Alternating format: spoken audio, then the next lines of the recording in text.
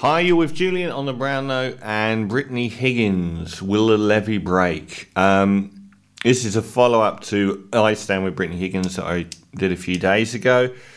And in the wake of both Brittany Higgins, who accused Bruce Lerman of raping her in Parliament House and there being a 2-year government cover-up by Scott Morrison's government, went through an entire trial, and the juror, one juror who I wouldn't mind having a look into, killed that trial by accessing material he wasn't allowed to, and there was a mistrial declared when the jury were out deliberating, and due to Brittany Higgins' mental health, it was then revealed that she went AWOL from the trial and spent a number of days in a mental health facility after being found in a park in the pouring rain, as far as I know, suggesting that the toll of the last few years, who knew, was unsustainable on her mental health, leading the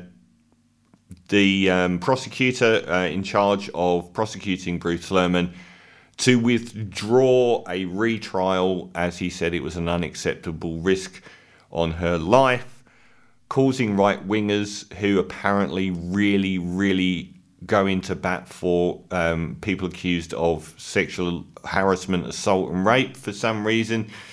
Maybe they hate women, who can say, are cheering even though there was no innocent or guilty verdict. But one of the things that's really grating is they're saying, oh, she's backed out of the trial. Brittany Higgins testified in that trial. Bruce Lerman took silence. If I were accused of a rape I didn't do, I'd want to look that jury in the eye, because they would see that I was telling the truth. He didn't. Why didn't he? She spent a week on the stand testifying. She wasn't scared about the jury looking her in the eye. But that's just me. So what's happened since is Bruce Lerman is going to sue people for defamation, whether he does or he doesn't, because it will likely involve him testifying, which he doesn't seem very keen to do. So whether that happens or not, I don't know. Brittany Higgins is suing the people involved. This could be a watershed moment. So she worked for Senator Linda Evans, who was a defence minister. The alleged rape was alleged to have happened in Linda Reynolds' office, and she then said in the days after, she told Linda Reynolds exactly what happened. Linda Reynolds said, something happened, and I did meet with Brittany Higgins, but that the subject of rape never came up. Again, up to you what you believe there. When it all blew up 2 years later in the press, she took 6 weeks sick leave and didn't have to testify anymore about what Linda Reynolds knew because she was on sick leave.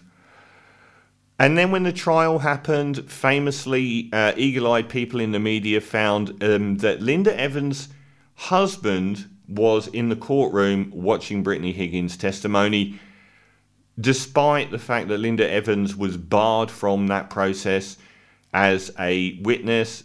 She wasn't allowed to watch what was being said, but her husband was found in the courtroom, and Linda Evans has said it's okay because he didn't tell me anything.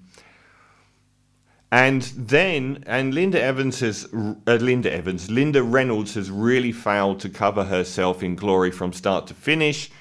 The people prosecuting the incoming compensation, $3 million compensation claim from Brittany Higgins towards her employer at the time, which was the Liberal Party. Allegedly, Linda Reynolds then leaked it to the press on the end of the trial, on the end of the second retrial, when that was announced that it was failing. Almost looks a bit like a PR campaign to again attack Brittany Higgins. So she's hardly covered herself in glory. And Michaelia Cash, another senator from the Liberal Party, was Brittany Higgins' boss. Again, although she acknowledges speaking with Brittany Higgins, and was her boss, and Brittany Higgins says she told her about the alleged rape, and that Michaelia Cash had basically told her to suck it up. Michaelia Cash also says, like everyone else in the Liberal Party, she only found out about this 2 years later when everyone else did. Now, the reason this is a watershed moment, when Cash and Reynolds were in government, they had a kind of government indemnity, which would stop their financial liability should anything happen to them, protecting them. They're not in government now. So what I'm thinking is these two will be put on the stand and have to either commit perjury if they are lying, or they'll have to come clean. Now, a really bad option here is if the Liberal Party managed to settle out of court. I am praying that doesn't happen.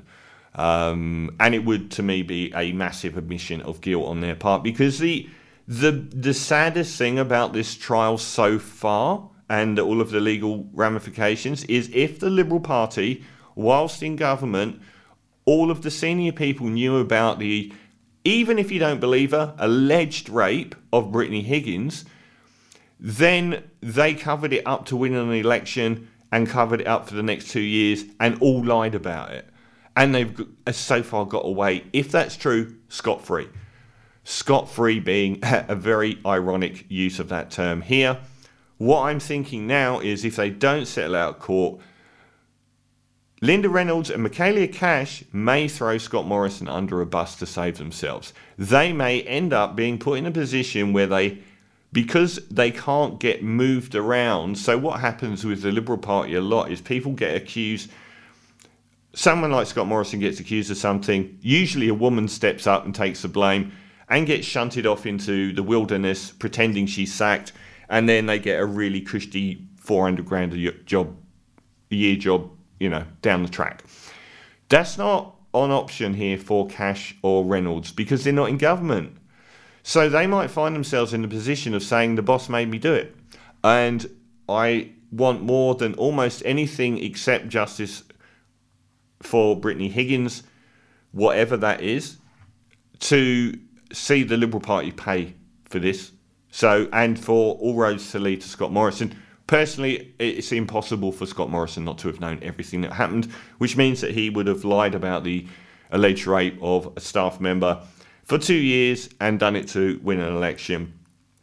And the other thing that's shown up is the appalling treatment of women in sexual assault, and all the way down to 4-year-olds. There was another story that came out a little while ago about how the cross-examination of a 7-year-old was so traumatic that the guy got off for abusing a child, and the other 4-year-old child who accused this man ended up not being able to testify because she was too young.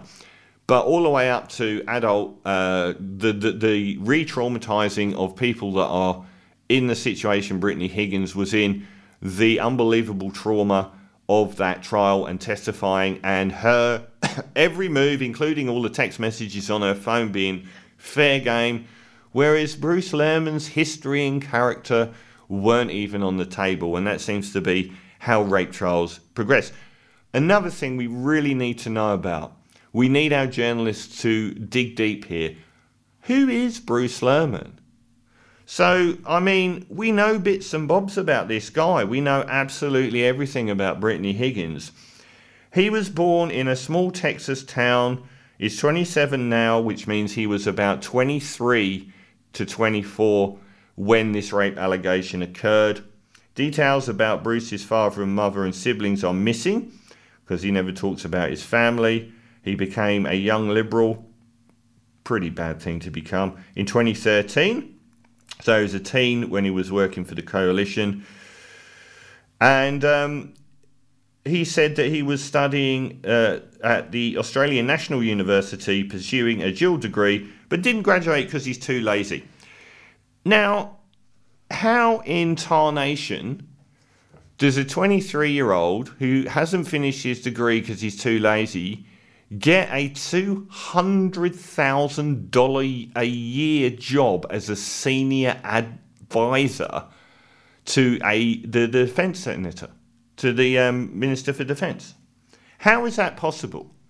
What is going on in the background here with Liberal Party appointments that you've got a 23-year-old that hasn't finished his degree as a senior advisor on $200,000 a year?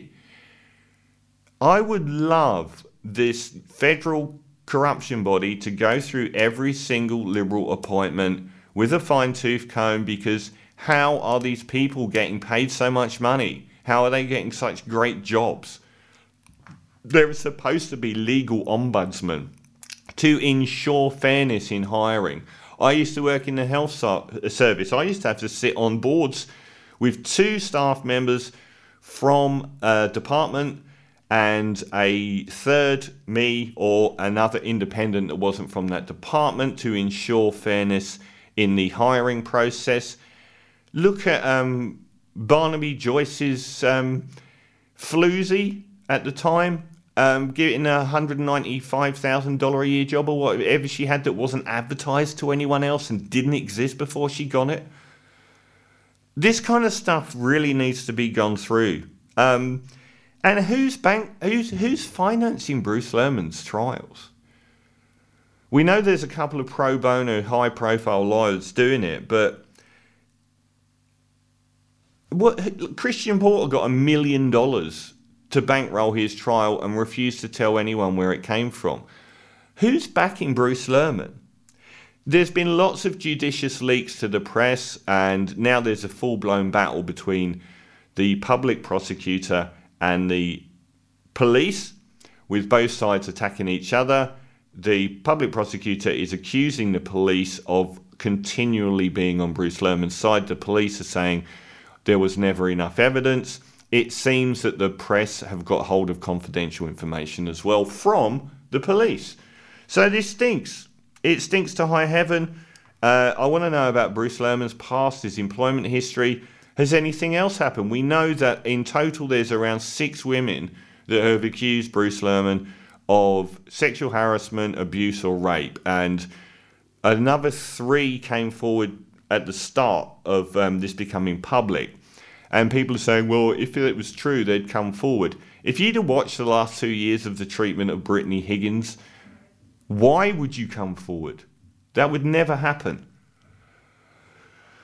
So it's put people off coming forward, and it's almost like that's by design in the system. But imagine if these women actually do come forward now. It's symbolic of Australia's inbuilt misogyny, and the people that have attacked Brittany Higgins as an ideological point.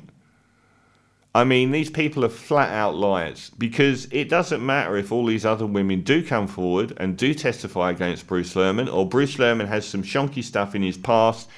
You'll still believe him because you're attacking Brittany Higgins from an ideological point of view. You're clinging to that innocent until proven guilty as a pretense for the fact that you just don't like Brittany Higgins, and you refuse to acknowledge that you're sexist because you think that you've got a different reason every time you don't like a woman and choose a man over a woman. You always say it's because of X reason, but yet you always fall on the same side. So stop lying to yourself.